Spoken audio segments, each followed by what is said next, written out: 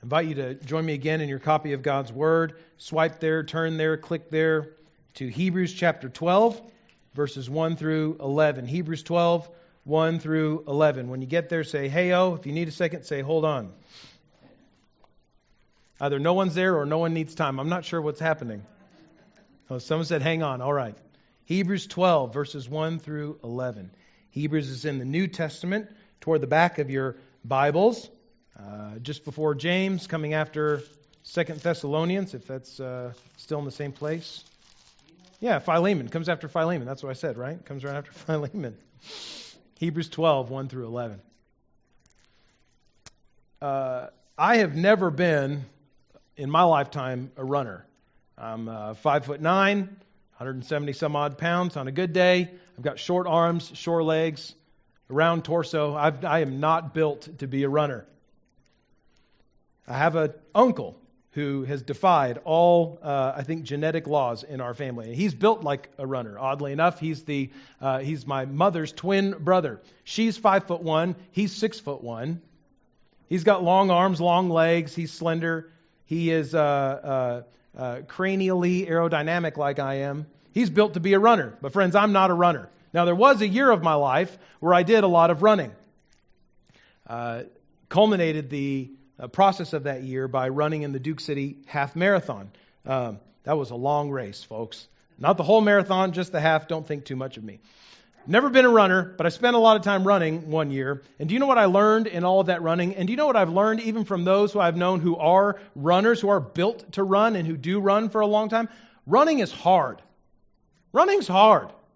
Anybody? I don't want to ask because I'll just be ashamed. I almost asked, does anybody just love running and think it's the easiest thing in the world? Don't raise your hand. You'll make me feel silly. Running's hard. Anybody who wants to run any distance of any sort or run hard even over a short distance, like in a sprint, knows the difficulty that comes with running. At some point in any race, in even any just practice run, you feel the burn of the run in your legs. You feel your heart begin to pound even harder in your chest. Your lungs begin to feel almost on fire. Running is hard. It challenges our bodies. And yet, we know the many positive health effects that come from running. As we come to Hebrews chapter 12, especially verse 1, we come to a command from the author of Hebrews to these Jewish background followers of Jesus in the first century, a command to run. Having just taken us on this survey of those who were faithful, those faithful Old Testament saints who lived and died in faith and by faith, the author of Hebrews now calls those who are followers of Jesus in his own day to run. Believers here, called, commanded, to run the race of life by faith in the manner of Jesus, following Jesus, like him, casting off sin, embracing suffering and discipline as God's means of sanctification in their lives. We're called to run. The main idea that we'll encounter in the text this morning from Hebrews chapter 12 is this: run hard after Jesus, Christian. It's good for you. Amen. Run hard after Jesus. It is good for you. As we see this idea fleshed out in the course of Scripture today, I want for us to be spurred on, encouraged to run with purpose, to run with intention following Jesus, and to learn to love the discipline of God that ultimately strengthens us for running. Would you stand with me as you're comfortably able as we honor God by reading His Word, Hebrews chapter 12, verses 1 through 11. You'll see it on the screens behind me. Follow along in your own copies of the Bible. I invite you. The author of Hebrews says, therefore, in light of everything that's come before, these Old Testament saints that we've just reviewed, therefore, since we are surrounded by so great a cloud of witnesses, let us also lay aside every weight and sin which clings so closely, and let us run with endurance the race that is set before us, looking to Jesus, the founder and perfecter of our faith, who for the joy that was set before him endured the cross, despising the shame, and is seated at the right hand of the throne of God.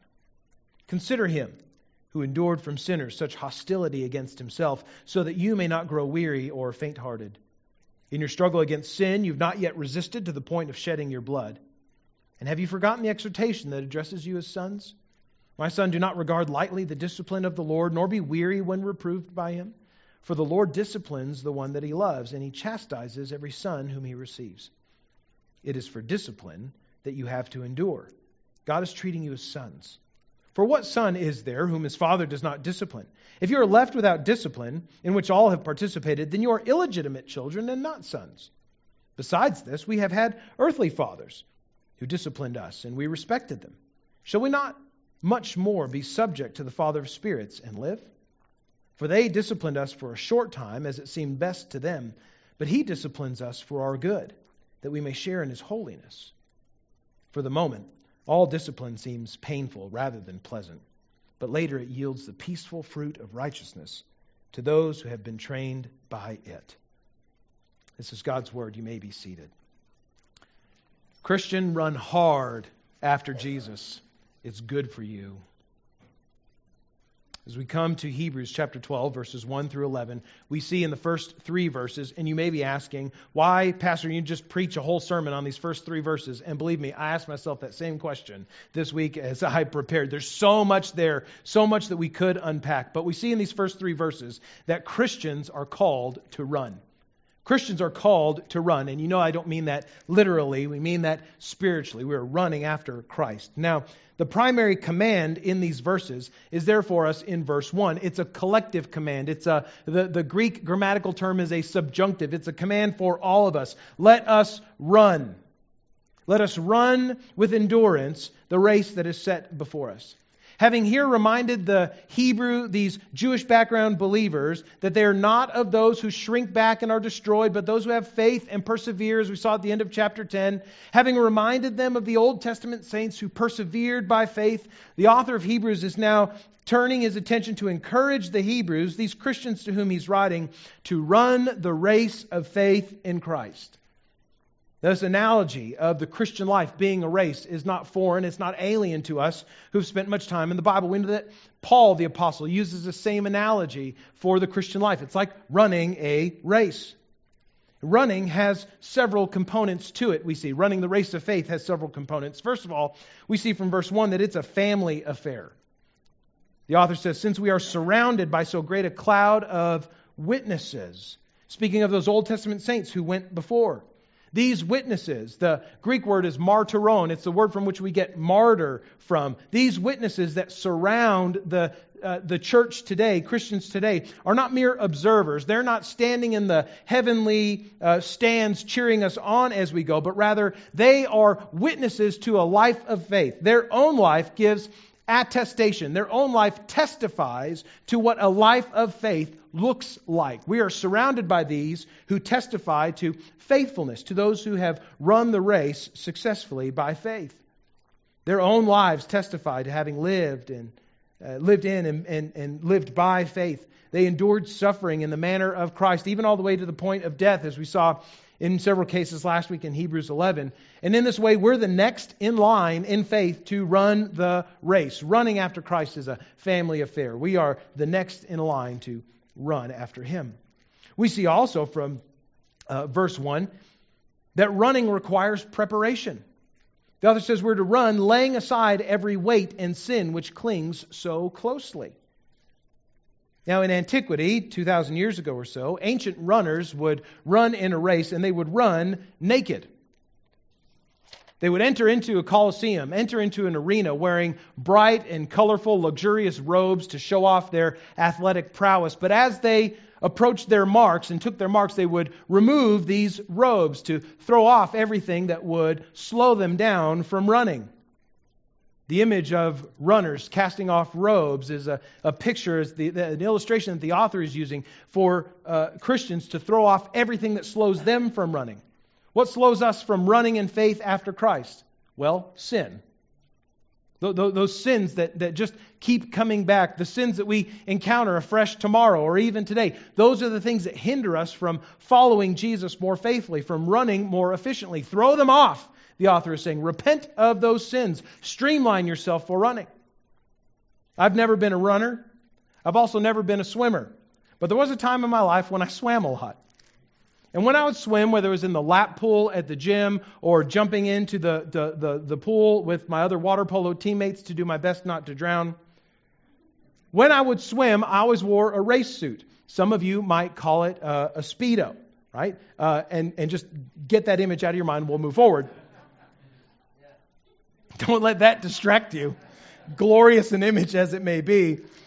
I would wear a Speedo to streamline myself in the water. Right? If you've ever tried to swim a race in swim trunks, and just like normal trunks you'd wear at the pool when you're going down water slides and stuff like that, it's like running with a parachute on. There's so much drag. The water just pulls and slows everything down. So swimmers, racing swimmers, water polo players, those who swim competitively, do what they can to slim down their body profile to cut through the water more quickly. We see the same thing in runners and racers today in the Olympics. They don't run naked, but they do run covered in spandex. Usually, whichever if you've ever worn spandex, so I don't know what your feelings are about it, but it pulls everything tight, right? It streamlines the body so that there's less air resistance, so that the runner, the swimmer, the racer can run, swim faster with less hindrance. They can be more efficient in the running. Cast off everything. Streamline yourself spiritually for running after Jesus. Throw off every weight and sin that clings so closely. We see also that running requires endurance. Verse 1 says, let us run with endurance the race that is set before us. Being commanded to run with endurance implies that the race, following Jesus, running after Jesus, will be hard, will be difficult. No one has to endure easy things. Nobody endures 3 hours of watching Lord of the Rings if you love Lord of the Rings. But for a person like me who doesn't really love the movie Lord of the Rings, you can save your tomatoes and throw them at someone else later, but it's hard. I have to endure Lord of the Rings. If we have to run the race after Christ with endurance, it implies that race will be difficult. We'll be met with hardship, with difficulty. It will require digging deep. It will require serious physical and spiritual exertion to follow Jesus. Run with endurance, the author says. In verses 2 and 3, he calls us also to consider the way that we run, to think about how you run. That our focus in running, the goal of our running, matters. In verse 2, he says, look to Jesus, the founder and perfecter of our faith, the one who is the source of our faith and the end goal of our faith, the focus of the race, where our eyes go, where the attention of our hearts and our minds go as we run after Christ, is Jesus himself. He's the example, He's the motivation, He's the model for believers to emulate as we run by faith, and He Himself is the end goal. He's the author and perfecter of our faith. We're to look to Him, as verse 2 says, because He ran for joy. He who for the joy set before Him endured the cross, despised its shame, seated at the right hand of the throne of God. In this way, Jesus models how the believer runs in faith and by faith. Have you ever thought about the difficulty of the life of Jesus? The eternal Son of God, born in a humble manger to poor parents, not people of much status or means in society, who even in His earthly ministry, when people were coming to follow Him, He said, if you want to follow me, you're going to be homeless. The Son of Man has no place to lay His head. So if you come with me, you're going to be in the same boat. Jesus, who even as we consider the conflict that He had with the Pharisees and the Sadducees, the scribes, the ruling elite of His day, the constant conflict He was at with them. Jesus, who even at one point His mother and His brothers thought He was crazy. Saying, Jesus, you're out of your mind. You got to come home.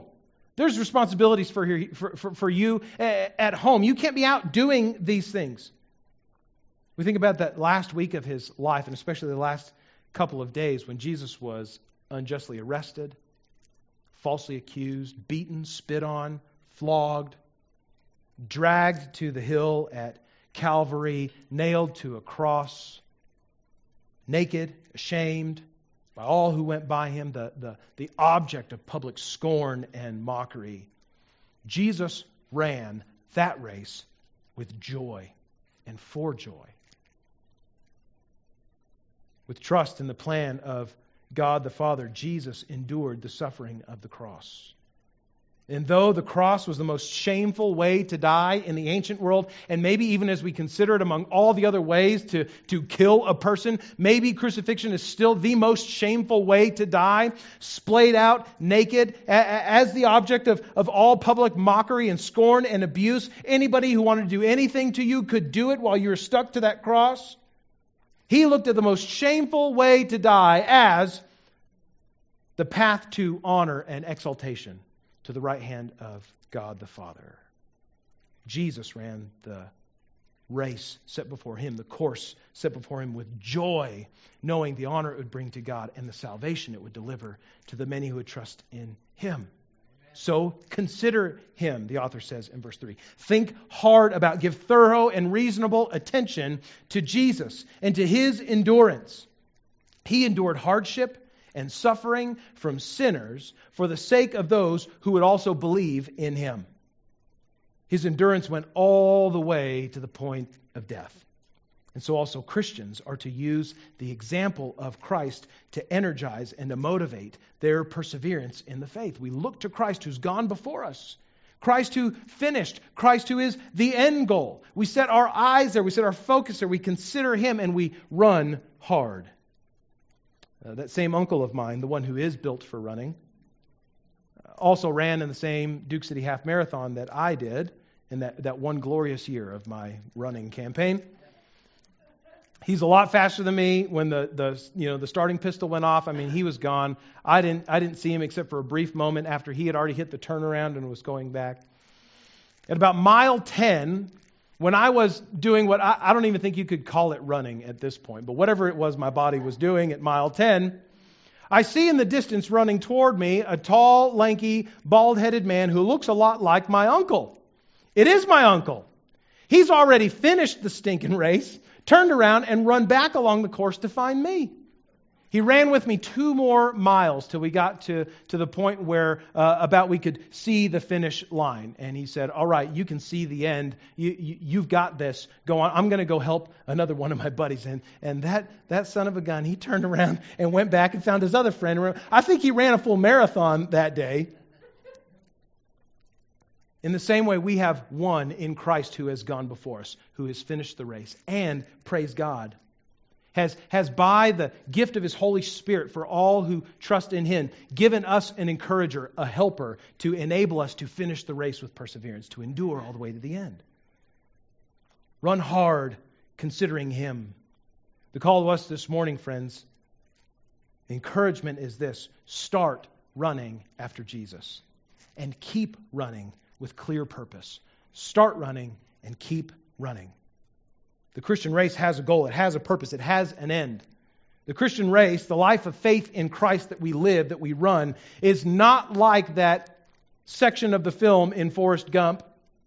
When Forrest Gump, sitting on his front porch in Greenbow, Alabama, stepped up out of his rocking chair and ran down the driveway of his house, hit the main road, took a left, and just kept running. When asked later about why he was doing this race, he said, I just started running. And we see Forrest running over the course of several months, crisscrossing, traversing the nation multiple times. It becomes the object of public news and national news there in the film. And he amasses a large group of people who are running with him, following him. And we get to a point, we get to a scene where they're in the middle of, I think, the Arizona desert. Forrest, as he's running, long beard, long hair, because he hasn't touched any of it in however many months, stops in the middle of a road. Everybody else behind him also stops and slows down. They tell everybody to shut up. Maybe he's going to say something. Forrest turns around, starts walking the other direction. And everybody's dumbfounded. Well, where are you going? What are you doing? And he says to the crowd that's watching, I think I'll go home now. And everybody there is going, what have we been doing? What? We gave up months of our lives, weeks, months of our lives to run after you, to follow you, and now you're just going to go home? What's the point in all of this? Friends, that is not an illustration of the Christian life. We don't start following Jesus. We don't start running the race of faith in Christ by accident.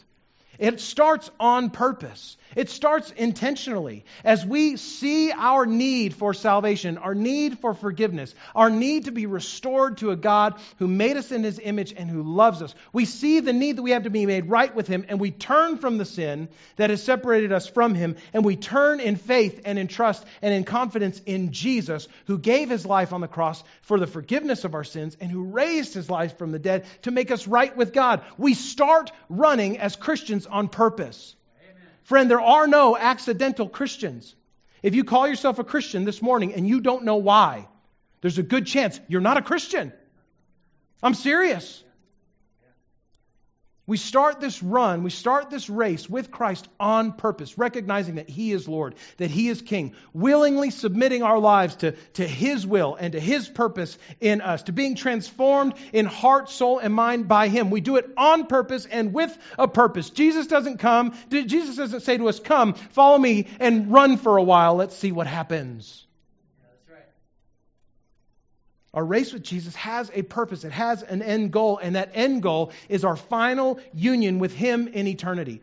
Face to face, in resurrected bodies, in the new heavens and the new earth, worshiping, praising, working for His glory for the rest of eternity. There is a purpose to running our lives by faith in Jesus. And that purpose is that our lives would look more like Christ now, that the world would be more filled with His glory today and in the days to come, and all the more in eternity as we live forever in His presence. Now, friend, you may realize that you've never really started running that race. That your life as a Christian, whatever that means to you, doesn't have a purpose. It's just something to maybe get you through the day today. But you've not been running, you've not been living by faith in Christ for the purpose of growing more into His character, of actually looking forward to heaven and to living forever in His presence. You're not actively seeking to bring glory to God in this world and to see the world changed by His grace and by His miraculous work in the hearts of people. Friend, you can start that race today. Recognizing that you may not be a Christian. You can start that race today. See that there's a God who loves you, who made you in His image to know and love and worship Him. He made you for a relationship with Himself. And you know in the bottom, most deepest recesses of your heart that you have moral failings. You are not holy. You are not perfect like God is.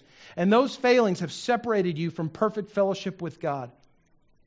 Scripture tells us, the Bible tells us, the whole of the Bible is this story of how God comes to rescue people who have despised Him, who have rejected Him, who have acted as traitors against His name. And the way that He rescues us is by sending His Son, Jesus, God in flesh, to live a life without sin, and then to give His life as a sacrifice on the cross to pay the penalty for our sin, so that we, by faith in Him, can be united with God and start running. To run with purpose, to run toward God every day of this life, and to run ever closer still every day, even into eternity. Start the race with Jesus today. Turn from sin and self. Trust in Him. Christians are called to run.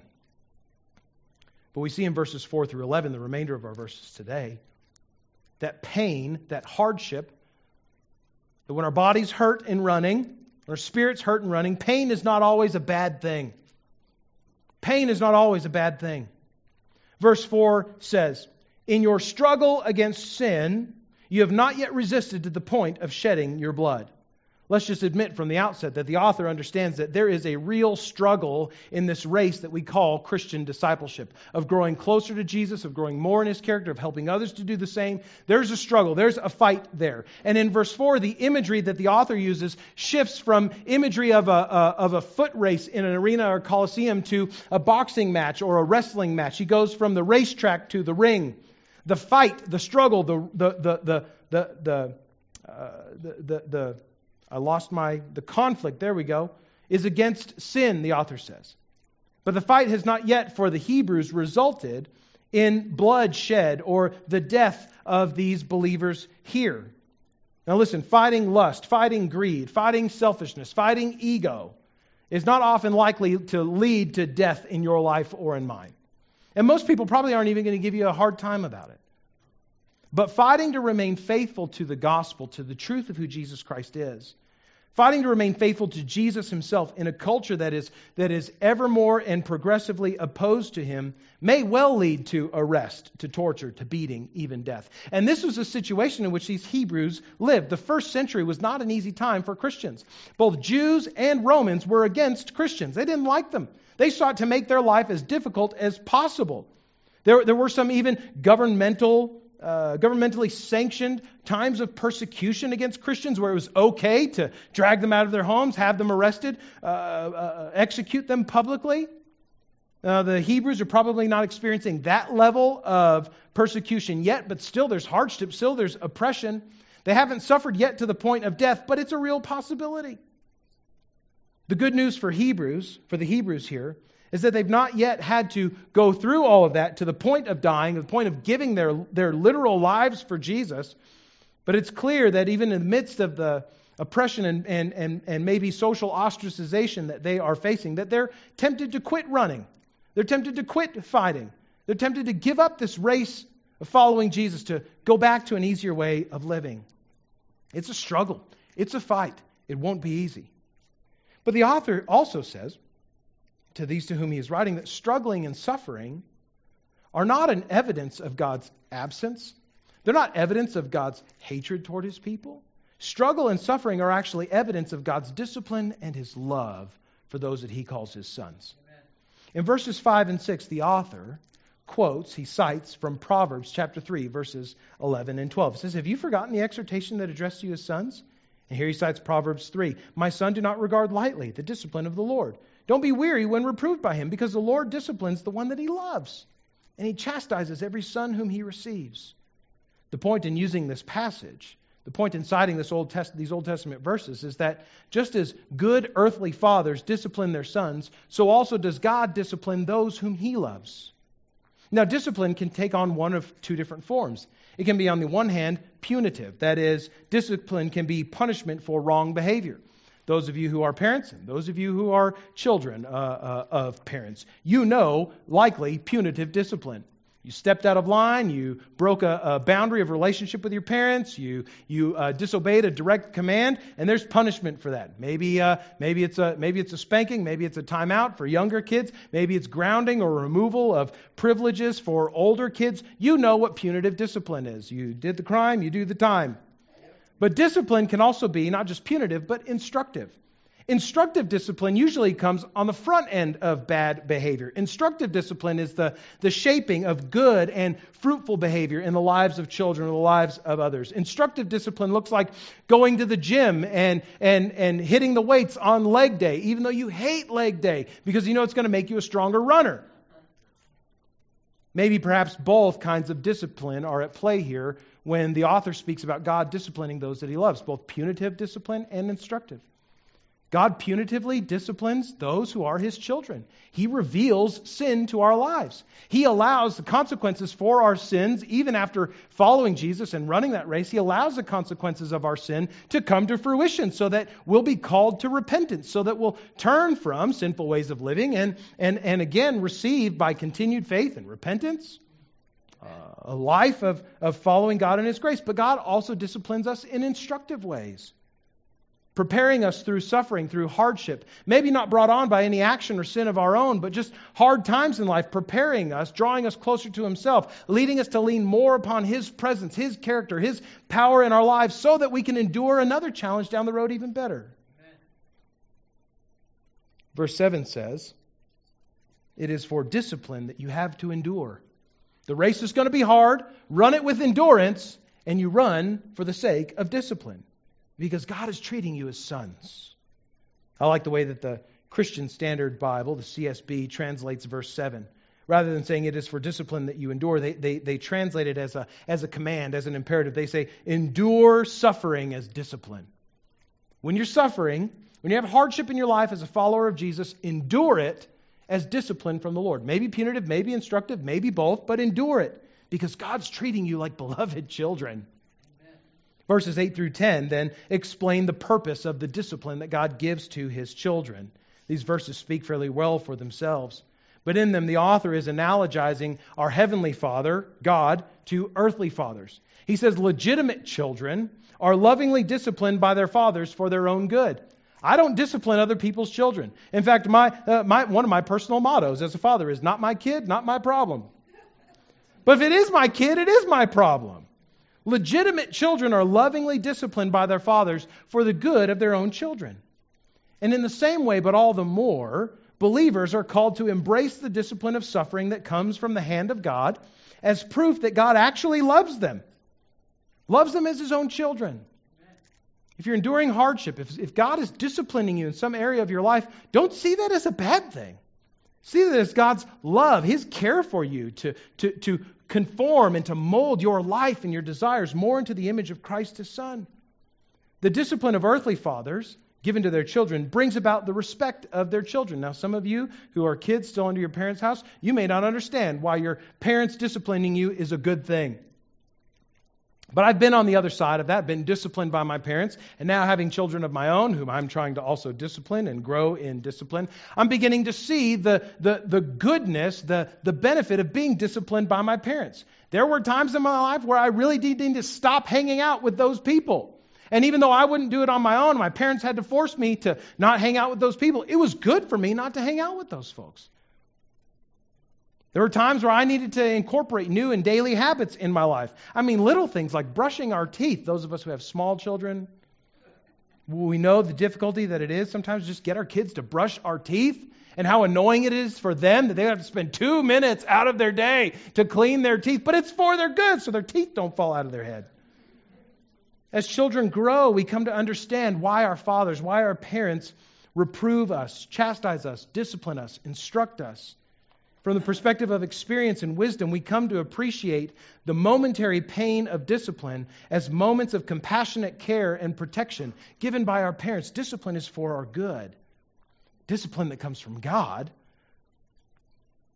is a discipline that comes as He allows persecution and oppression, and even, in the case of Hebrews, doctrinal correction by the hand of an apostle. That leads not only to physical maturity and earthly wisdom, but discipline from God leads to the greater rewards of spiritual life and the real good of growing in holiness. Amen. A fellow saint once told me as he was raising 3 kids of his own, he said, "We're not raising children, we're raising adults." We don't raise children, we're raising adults. So there's a lot of wisdom in that. We who have parents, and you who are children of parents, the point is not for you to continue being a child when you reach the age of 18, 19, 20, whatever, and move out of the house. Parents, we're not raising children to be children all their lives. We're raising children to be fully functioning, self-sufficient, mature adults who can live in the world in good and positive, productive, and God-honoring ways. In parenting, we're not raising children, we're raising adults. And so in the same way, but all the more, God is not raising spiritual infants. He's raising spiritually mature people, those who, as Paul says in Ephesians 4, who growing up in maturity into Him who is the head, Christ.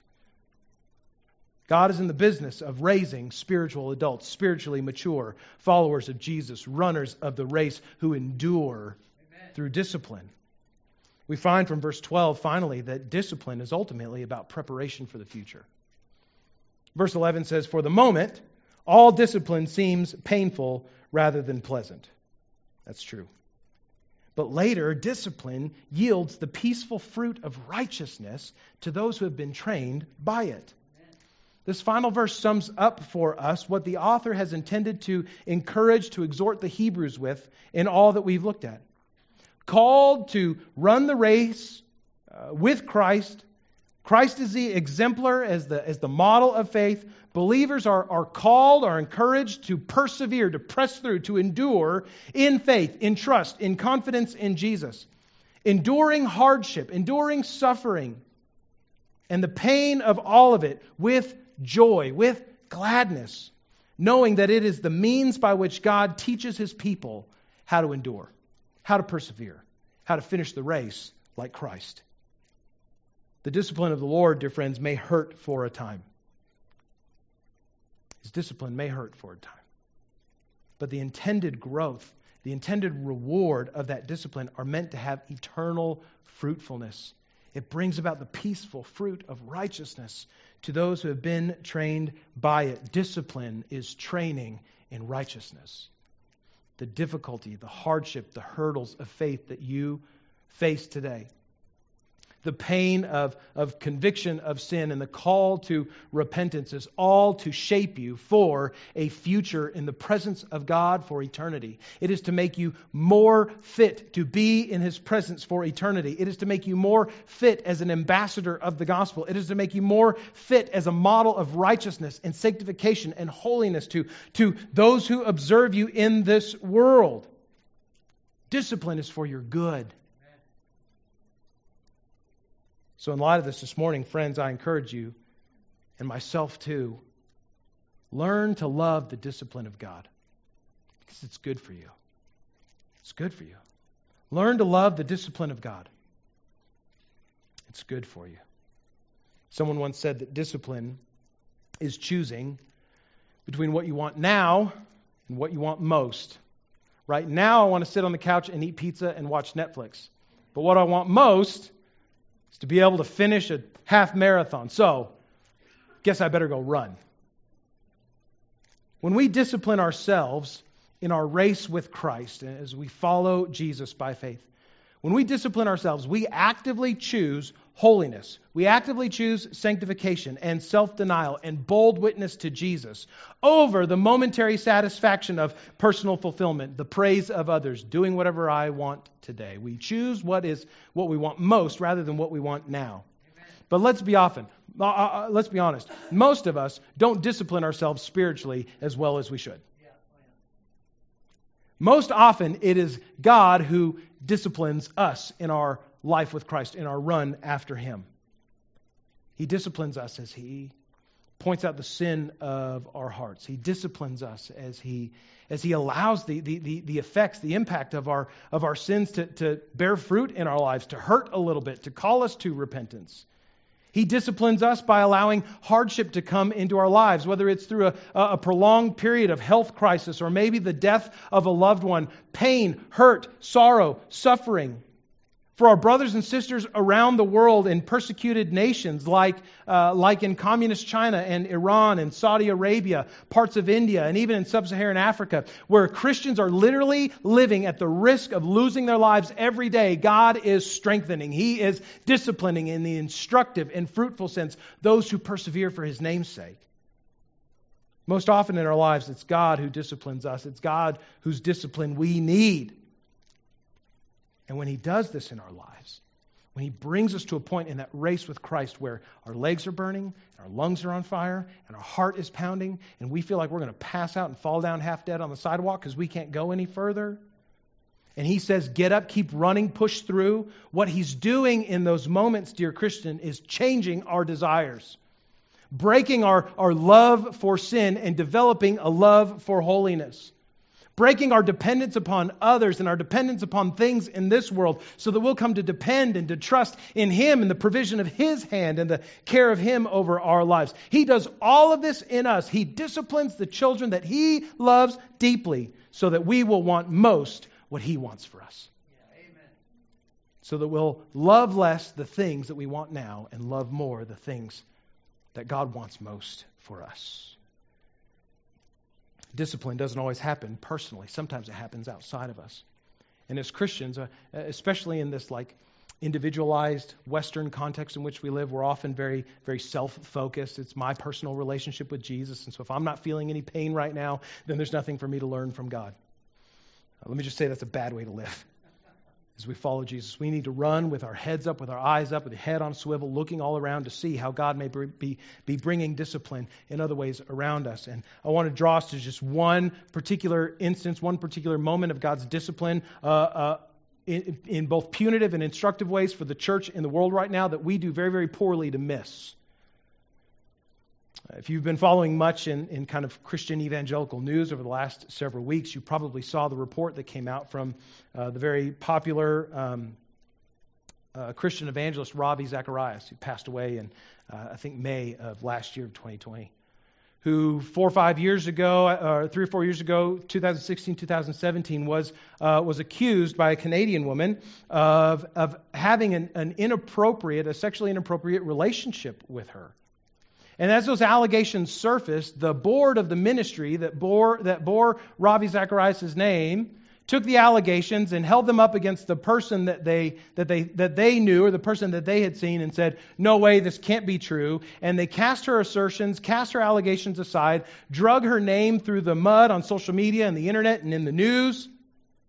And then after Ravi Zacharias' death last year, more allegations came, and worse allegations came, such that the ministry that he once headed up had to hire an independent investigator, and in the course of their investigation, they went through and interviewed those who were bringing allegations and accusations, interviewed many other people as well, to find that all of the accusations that came against him in 2016 were true, and there were many more that were also true and worse.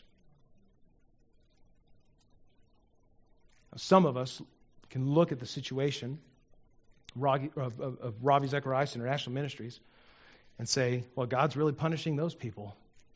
But not my ministry, not my problem, right? We do very, very poorly not to learn, not to see how the Lord is disciplining the church in America and around the world through the failure of one particular ministry and one particular individual. Now, this is not to be a sermon about Ravi Zacharias, but a point to say there are things to learn about God's discipline that don't just impact our lives directly. Now, there is punitive discipline from God that is taking place among some of those people on that board and that were around Ravi that either enabled or allowed that kind of behavior to continue. And by God's grace, many of them are taking to the media to offer sincere apologies, confessions of sin. They're doing work behind the scenes to approach those that they have wronged in the past, to seek their forgiveness, to make restitution in as much as they possibly can after the fact, and that's good. But we who are outside of that as observers, we shouldn't look at that and say, oh boy, I hope that cleans itself up soon. And we need to heed the instructive discipline of God in that situation for ourselves. So that as individuals, particularly as men who say we're running the race of faith in Christ, that we look at our lives, we look at our habits, we look at the hidden sins of our hearts, and we say, I don't want to be the next Ravi. Which means I'm not gonna hide my sin anymore. I'm going to confess it to God. I'm going to confess it to appropriate other people. I'm going to ask for accountability in my life. I'm going to seek to live with integrity. I'm going to pray that God leads me to hate my sin so I don't become a serial abuser like that guy. And as a church, we need to look at the ministry as a whole and say, we need to do our very best to make sure our church does not become the next Ravi Zacharias International Ministries. In that we discard the hurts of people who have been abused in the past. And that we don't listen to those who have been hurt, who have been harmed by others, even if the hurt, even if the harm has come from respected Christians. We need to demonstrate that we want truth more than we want reputation. That we value repentance and sanctification more than we value a good standing in the world. We need to heed the instructive discipline of God in situations like this with Ravi Zacharias International Ministries and the person of Ravi Zacharias, to say, okay, God, you're not just teaching those people, you're also teaching me. So help me to learn. This hurts. It hurts to see this play out again. Over the last decade, I can't even count the number of prominent Christian failures that have come to light. It hurts to see it again. And this was a really, really big one. A big hit to the evangelical witness in America. We do very, very poorly not to heed the discipline of the Lord in this situation. In just a moment, I'll pray to conclude our time in God's Word. And as we go, we'll not have a benediction from God's Word, but we'll sing a song of response, that classic hymn, Turn Your Eyes Upon Jesus.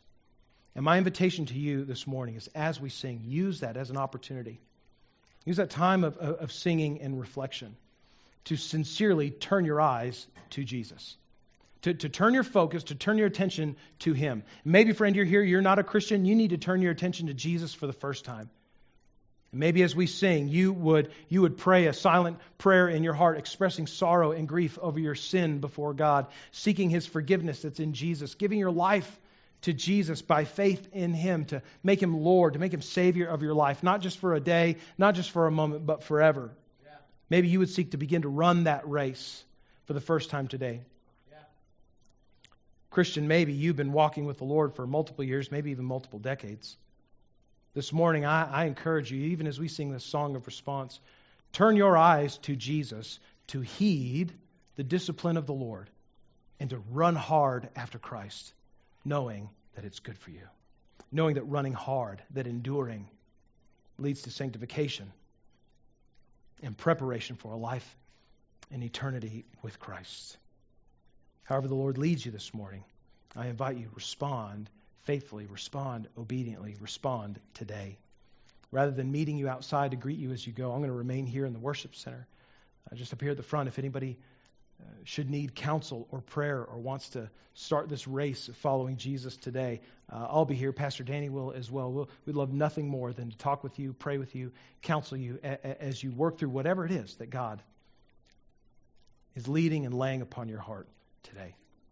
Let's prepare ourselves to respond to God's word.